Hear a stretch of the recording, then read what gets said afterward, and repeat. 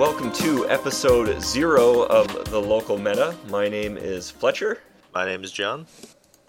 And you're probably wondering what the heck this is. So, this is our podcast, The Local Meta. We're starting out a new podcast about Magic the Gathering. Specifically, we're going to be exploring... Well, we're going to kind of talk about anything, aren't we? Literally anything. Hopefully it's Magic related.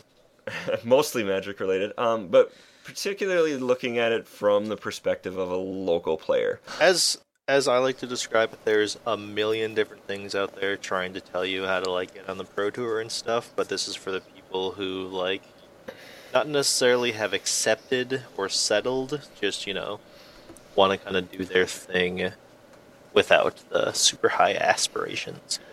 I mean, realistically, most people are going to be playing at local tournaments or maybe hit up the odd GP that comes through town or whatever, but you're playing F&M with people a lot of times, and you're playing the local scene. And, you should still listen to the really great podcast from the pros to learn how to get better at Magic, because we'll do a little of that, but, we're not professional Magic players. So I guess we'll introduce who the heck we are. As said, I'm Fletcher. I started playing Magic way back in the day during Mirage 5th edition, so I've been in and out since then. I didn't really start getting into playing... I played a lot of casual back then, and didn't play really much at F&Ms and stuff until we got back into it in M13, I believe is when it was. We started playing together, and I started playing... We started playing at stores I started playing in M13. You got all of us in. Yeah, and then I got all you guys in. And we started playing at the stores kind of around Theros. That was the first time I really hit Standard seriously. But I'm a big fan of Legacy and try to hit up the store's Legacy events with all that. So, John, who the heck are you? As you said, my name's John. I started playing right after 8th edition came out about. I would walk about 5 blocks while I was waiting to pick up the papers for my paper route to a place called Globe News, and I randomly decided that card games look cool, so I started buying everything I could. I found 2 specific ones. They were called Goblin Mob and Speed Scorch, both from Mono Red, and I jammed them together, made them 60 cards, and I fell in love with goblins as a result of those 2 decks. To this day. Yes, goblins are great. I started playing F&M about a month before Theros came out. I played a big red deck with 4 main deck Burning Earth, which I just like when people don't play Magic apparently. And yeah, I have a few more accolades than Fletcher to a degree. I believe it was 36th or 38th place at the first ever SCG Regionals in 2015, the only larger tournament I've ever really gone to, and I am the current only back-to-back Dungeons & Invitational champion. For those who don't know, that's our local store, has an invitational 3 times a year? Yes. And you have to qualify for it and everything at events, and it can get... I mean, for a local store, it can get competitive for that. So that's an impressive feat for somebody who doesn't go play GPs. The tournament does actually contain Pro Tour competitors and such, and I mean... Greg Orange, some people know of him. He actually is one of the ex-champions, so I think that says something. That's yeah. All right, so that's who we are. With this episode, we called it episode 0. That's for a reason. We're not really going to be hitting on a ton of Magic topics directly this episode. We kind of want to just set the groundwork for what we're going to be doing in the future episodes. Introduce ourselves as we just did, and sort of give our philosophy on being a local player to some degree. I don't know, John, do you want to introduce the topic, kind of what we're going to be saying here? As in what the golden rule and how it applies to Magic? Yes, the topic we refer to as the golden rule. All right, so the golden rule is... for anyone who knows it, their proper wording on it is do unto others as you would have them do unto you, but that's much more efficiently put as don't be a dick. We commonly refer to this as the golden rule or rule number 1. Yeah. So Magic being a competitive game, it feels like sometimes it feels like people forget this very basic rule because you want to win, you're constantly competing against people, you're trying to get every edge you can, and sometimes you do things that feel like a jerk, not giving somebody takebacks when they make a really bad play, depending on the event. The whole concept of is like people need to understand you need to play differently, as it were, based on what you're actually doing. You shouldn't be rules lawyering the 6-year-old that you're playing against in FNM. Yeah, and you shouldn't be ball busting the person whose first pre-release it is, in round one, because you're probably going to beat him anyways. But Ideally. yeah, ideally you should be. It's just something a lot of people don't seem to realize is like, depending on the level of tournament you're playing in, depends on how serious it actually is. Like FNM and like pre-releases are the ultimate casual thing. They're supposed to be for the person who's literally never played anything other than kitchen table Magic, or even just never played Magic in general outside of the introduction they've had to it. And FNMs are only a step above that. Like you're supposed to be playing at casual rules enforcement level, which means takebacks are a thing. Like obviously if you get paired against someone who's more competitive, you can be like, you can hold them to it, but you're supposed to be a little more lenient in a lot of tournaments locally. Because the purpose of those events is not to show who's the best necessarily. It's not the competitive level events like that. It's designed to build a community around Magic. And this whole idea, there's a lot of good value for the individual player in being a good sport, in following the golden rule of not being a dick, and helping to build this community and help other people play Magic. And I think people forget when they sit down at the table with their shiny standard deck that just won the Pro Tour, and they want to be the best. And other things can get trampled because of that. And again, I'm not saying that, if you sit down across from somebody, you have to let them win or even give anything to them. I believe the only thing you owe somebody is a fair game. Absolutely. The whole concept, like, it's like, yeah, like if you're playing, like say you're the only undefeated and you're playing against someone else who's the only undefeated, you both probably know what you're doing, and obviously you can play it a slightly, like, you can hold each other to stuff better, as it were. But like I said, like, I've been paired up against, a young kid before, and it's like, I'm not going to be, all cutthroat and stuff. Like, I'm still going to counter his stuff. I'm still going to kill his stuff. I'm still going to try and beat him. Because you don't learn anything when people just give you wins. But I'm not going to, like, if he... For like, a really good example I have is actually I was playing against a younger kid in FNM, and he attacked me with a single creature and then cast a burn spell on me before damage, because that was exactly lethal. And I'm like, well, kill your guy in response. And he just looks down, and then he taps his other creature and has that attack me also. Like, I'm not going to hold that against this little kid, because it doesn't do him any good if I'm just being a jerk and saying, no, you can't do that, yada, yada, yada. And it doesn't do me any good, because then all of a sudden, hooray, like, I'm not going to feel good about myself if I rules lawyer some 10-year-old kid because he thought, he was super excited about what he was doing. Like, there's no value from it. I gained nothing except maybe a bonus pack later on. And honestly, that bonus pack is actually going to be less valuable to a decent degree. I mean, there's places where you bust somebody's balls for that stuff. Oh, absolutely. Like, and part of it is knowing your audience and knowing who you're playing against. Like, when, the last pre-release, me and you ended up in the, finals event of that, basically. And, I mean, even with me being deathly ill at the time, you wouldn't have, you're not going to give me take-backsies, really, for mistakes I make. And like, I'm not going to ask, I'm not going to ask for them either, because we know each other. But, yeah, that's what I said. Like, like, if you, once you get on the local level, like, the people you're playing against, who you should actually hold to a higher degree and who will hold you to a higher degree of play skill. There are people that when I sit down from, like, I know I will be playing better than I have previously because they deserve it. And like demand it to a degree, and I'm gonna hold them to the same thing. Yeah, when I sit down, when I go play Legacy, I mean, there's certain people there that are always there, and they're the people that know how that format works. And if I screw something up or do something at the wrong time, and Legacy can be quite unforgiving. I mean, Let's go with that for a phrase. yeah, right.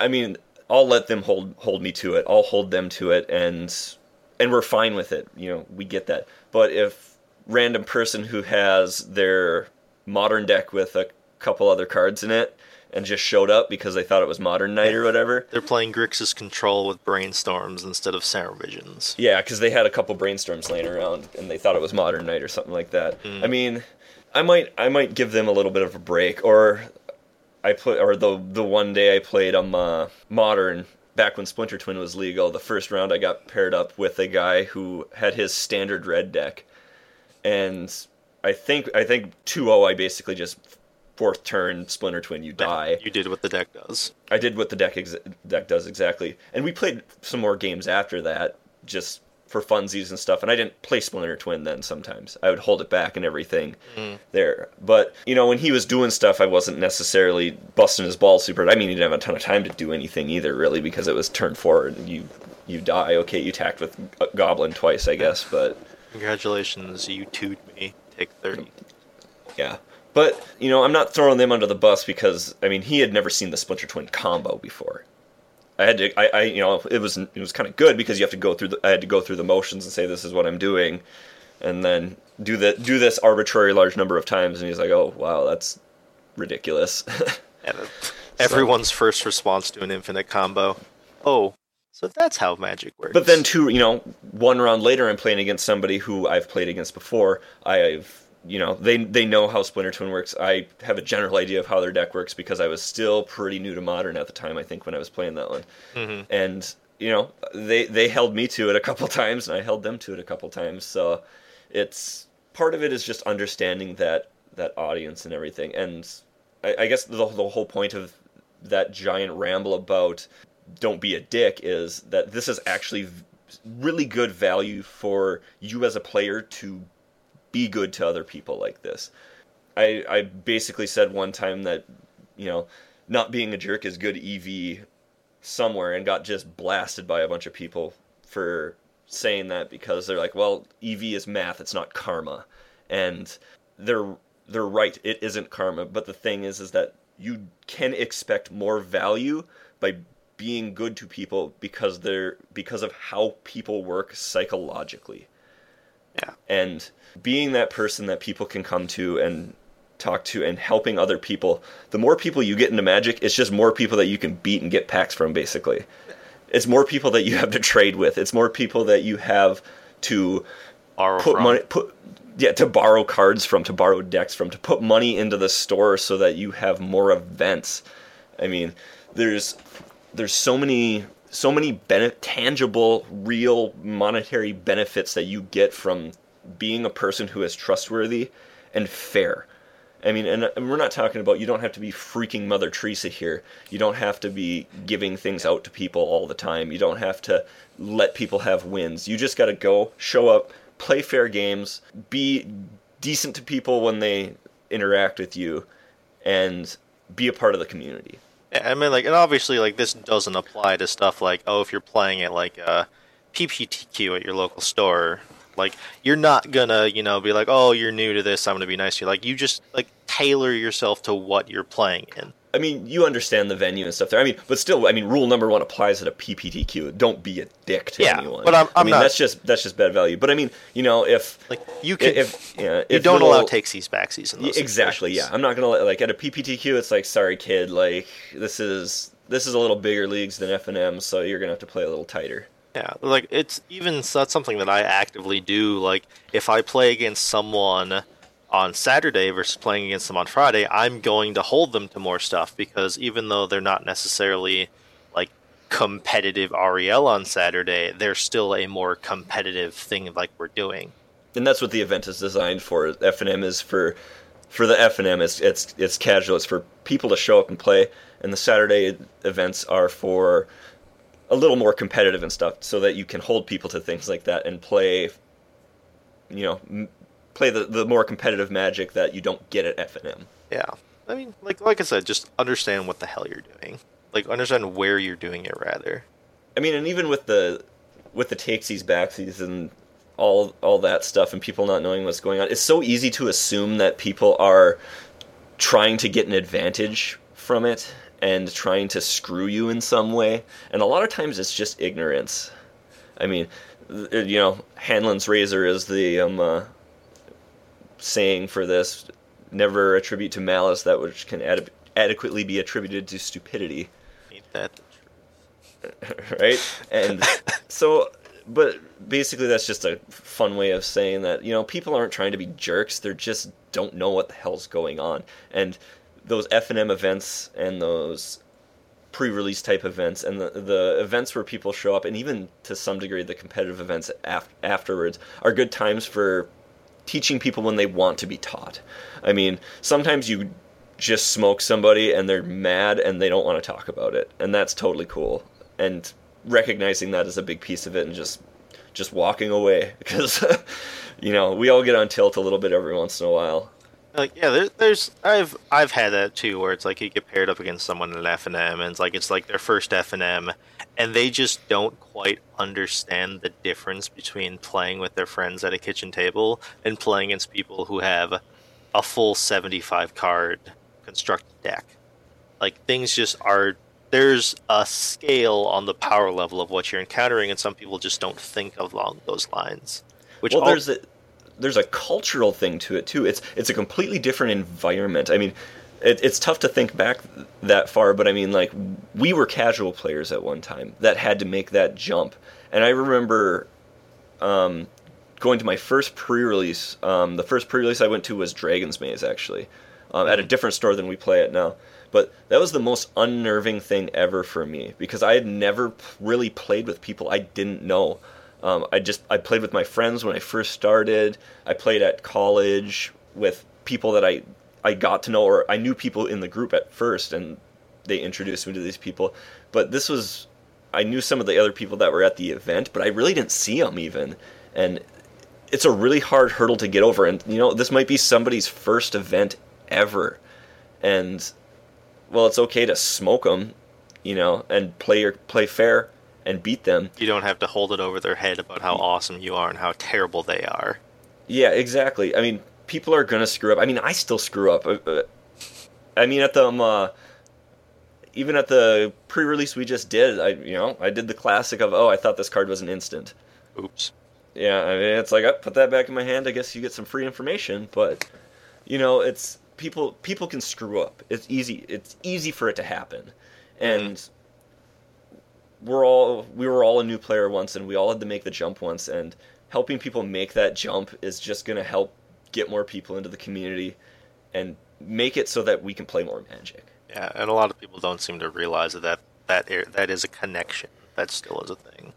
There's a huge connection. I mean, in our store, at least from what I can see, and I think many other stores, is that the competitive crowd cannot exist without the casual crowd. And to a degree, vice versa. To a degree, vice versa, yeah. And I think they both need each other, because the casual crowd needs the competitive people to help them get better and get to bigger events and to move forward. But the competitive crowd needs those casual people, because those casual people spend a bunch of money still. Those are the people that fill out the tournaments that you're there to crush and, take home your 6 packs of epic value. I mean, if you're playing a 4-round tournament, it's usually 2 free rounds, right? To a degree. Depends on your luck. But, I mean, they're the people that fill out the tournaments. Those are the people that are going to be showing up to new events. I mean, playing Legacy as one of the formats that I play more, there's not a lot of people that show up. Usually when we get people to show up, it's about 4 of us. Mm-hmm. And that's not a lot of people. You get to play 3 rounds of round robin, and we just want to play Legacy, so it's all right. But whenever a new person shows up, it's always awesome, and we want to make them feel welcome there, and we want them to understand how cool Legacy is, because it's sweet, and it's just unbelievably hard to actually build the Legacy community. Also, yeah, just because of what Legacy encompasses. So there's such a high bar for getting into it, and that is what makes it so hard. But then when you get that person that shows up, that just makes it even more valuable, integrating them into the community then. mm-hmm. You know, I recently just swapped decks basically in Legacy and was able to loan one to, a friend of ours and get him to come play. So just even getting people in the door like that, he had an awesome time when he came and played. Even though I don't remember what his record was. Even like 03, I think. Did he 03? I'm pretty sure. I mean, I think I was like, I did not very well. I'm pretty sure I was like 1-2 or something with a bye. So people actually losing games. I know. Yeah. Okay. I'm sorry. You're good, but also playing, the deck archetype that I love more than any other outside of goblins. Yeah, but and that was a big Legacy event for us, wasn't it? I think we had like 6 people. It was massive. Like there was a full 7 because we had a bye. Oh yeah, there was a bye, so we did have an odd number. Yeah, but I mean, like, and getting those people in and being able to play with that many people was really cool. I actually got to play against some decks that I hadn't played against for a long time, ever. I'm pretty sure I got to play. I mean, nobody runs Death and Taxes normally when I've been playing, but I think the first Legacy tournament I played, I got to play against Death and Taxes. I don't think anyone's ever played Storm though. No one's ever played Storm, man. You're the only one. You've also never played. You've never played Burn, not a Mirror, which is kind of new. Like it's a lot. Yeah. It's a very different way of thinking. Playing but against understanding Burn. The deck is a big piece. So yeah. I mean, I've played Burn enough to where I kind of know what the important pieces are to some degree. And I'm sure we'll get in this in a later show topic, but formats like Legacy, it's the important things are understanding your deck and understanding what your opponent's deck is trying to do. Knowledge is more important than power. Yes, which we'll be getting into that, and I'm sure a very, very recent following episode here. But getting those people in and building that community, it just, it puts more packs in my pocket. Exactly. I know that sounds kind of counterintuitive to, like, you're increasing the field and doing all this stuff, but it just opens up so many doors having people there. Mm-hmm. I mean, I've had people just give me things because they, like me as a player or as a person more so. And that's big. I mean, but think about how many cards and decks you've been able to borrow just because of the people you've met there and come to know. Yeah, like I have people who are like, "Oh yeah, you can have first dibs on this card if you need it from me." It's like I don't always have a deck. Like this is actually a really good example. Actually, as I was talking to a guy earlier today after the tournament, he's like, "Yeah, I'm not a big fan of Standard because I don't like having to buy a new deck every few months, because the deck gets expensive." And I looked at him and I'm like, I don't think I've had to buy more than like 20% of any deck in Standard in forever because I have people who, I've built a good rapport with where they're willing to trade me what I need or they'll borrow me what I need and I can just play it. If you're not a jerk to people and you actually build up that community of people around you who like they trust you and they know they can rely on you and you borrow them stuff and they borrow you stuff, you can just play anything you want at a reasonable cost. Like I don't have to, go. It's like, well, I guess I need to go buy, 3 Emrakuls when they're $30 a piece because I want to play this deck. It's like, no, I just borrowed them from people. I still don't own a playset of Gideon's. And I played him as a playset. I don't own a playset of Avacyn's. I played her as a playset. Well, think about most of the decks that I've played just in general. Like, when I played Theros Standard, the Theros Con Standard, I played Heroic, and the entire mana base was yours. Well, yeah, that's mana bases are their own unique exception. But also think of that. I have some dual lands. You have staples in every other format. Yeah. And we were able to build I think two decks or whatever with we those can cards. have two build consecutively, but we can build a lot more. But I was able to build a different legacy deck so that somebody else could come play because I didn't have some of those staples that you need. And realistically, we could put together another one with that because we're able to share those things and we're trustworthy and honest about it and everything. Mm-hmm. And just having those people and having those connections are big. Oh, I mean, think about my sick brew of that unexpected results brew. I mean, half that deck is yours. Actually, no less than that now because I did buy some of the cards. Yeah, but, if we're talking about actual value, half of it might still be mine. But I mean, that's getting more people to the events. Yeah, that's getting more people that you get to play with and against. Yeah, me borrowing you play sets of $20 mythics got you in that door and made my event more enjoyable by proxy. There we go. I mean, and that's what it does. It gets more people in the door. And the more people they have at events, usually most stores, at least ours, you get more packs. Mm-hmm. They give more stuff out, the more people show up. Yeah, like it's just more people is better. Not being a dick gets more people. If you just annihilate someone their first thing and you're just a huge asshole about it, you can believe that if you want. Like and they're not going to want to come back because of that one.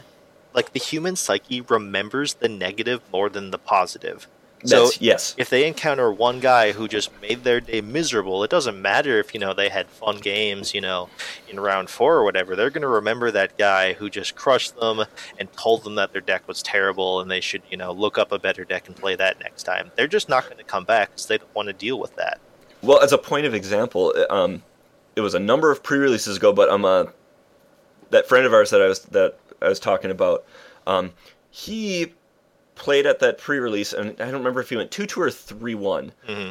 But the thing he remembers about that is not how well he did or really even anyone else did. It's that the guy he played round 2 basically built a poor deck, mm-hmm. and then was a dick to him about building a poor deck. Like the guy lost to him because he didn't know how to build a sealed deck, and was kind of a jerk about it and everything, and he was a jerk to Andy about the guy himself building a bad deck. Sorry about that. Basically, the guy land screwed himself because he didn't build the deck right, mm-hmm.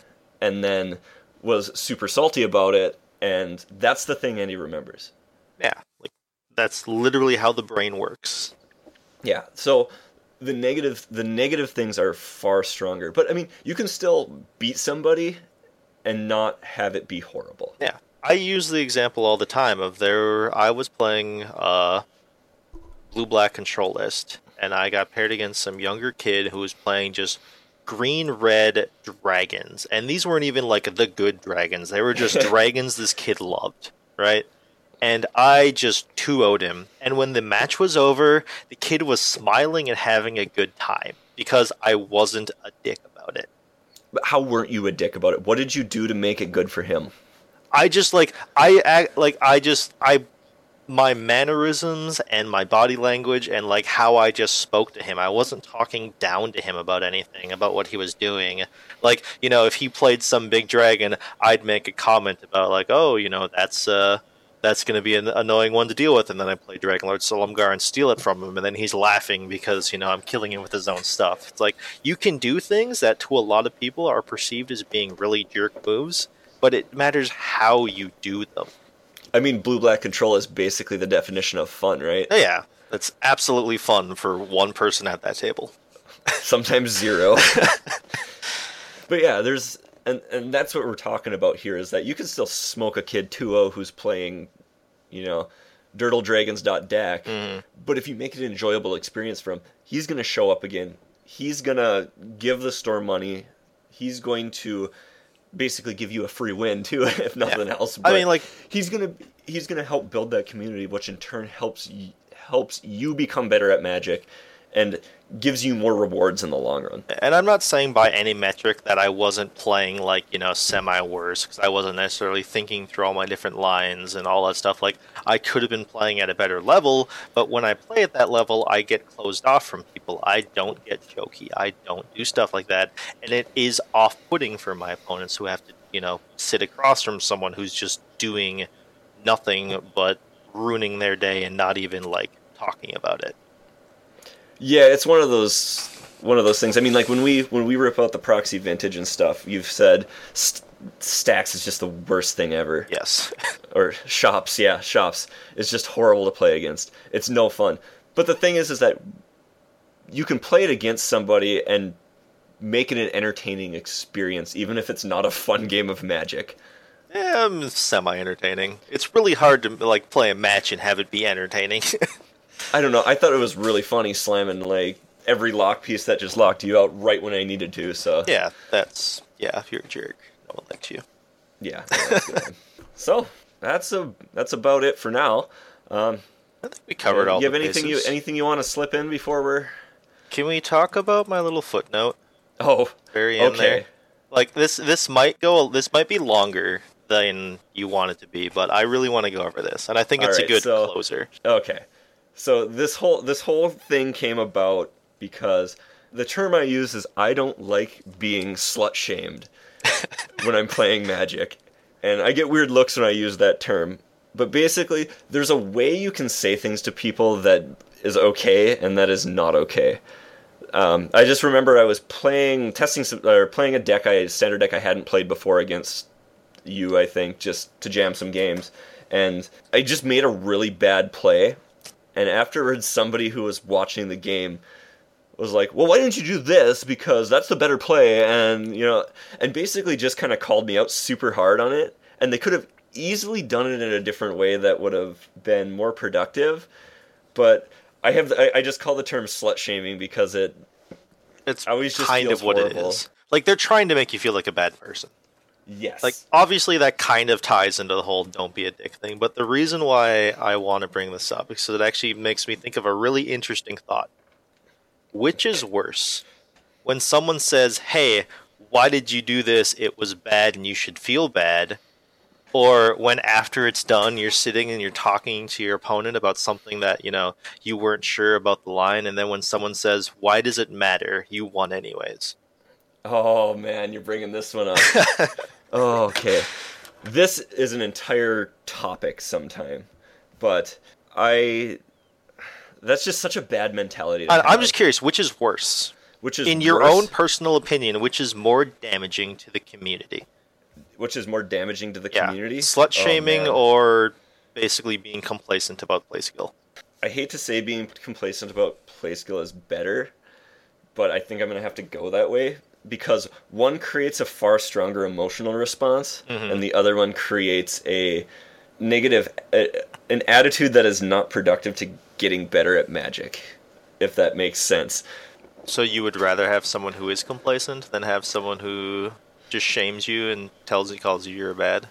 I think so. Okay. I think as the player I would prefer that, just because, as I said, one's a very emotional response, and emotions are what get people to come back and keep playing Magic. Yeah. One is quite literally, it's like, okay, so you can, like, which is worse, having a guy be a dick or having a guy be a potato? Yeah. It's like, it was just an interesting thought that popped in my head when you first brought up the concept to me, and I thought it would be an interesting little end. Yeah, so that's my opinion on that one. I don't mind people asking me questions and correcting me. It just has to be done in the right way. And in the legacy stuff, I've had people ask me why I did things that were not optimal. And I get to explain myself. And, okay, yeah, so you probably, this is probably may have been a better line of play. And it's like, oh yeah, and we talk it out, and it's good because of how they handled it. It's not like, why the hell would you even do that? That's such a bad play. Like, it's just such a terrible attitude to have. It does nothing productive. It really comes down to something like that, is I'm pretty sure anyone who does why would you ever do that? You're so bad at this, is they're literally only doing it because they want you to feel bad. And that's just not good. Yeah. And they're breaking rule number 1. Don't be a dick. So I think that's where we'll wrap this one up. As I said, this was just kind of to get our philosophy on being a part of the community in Magic. And next episode should be some advice and content. So thanks for hanging out with us, and we'll catch you next time. Yeah.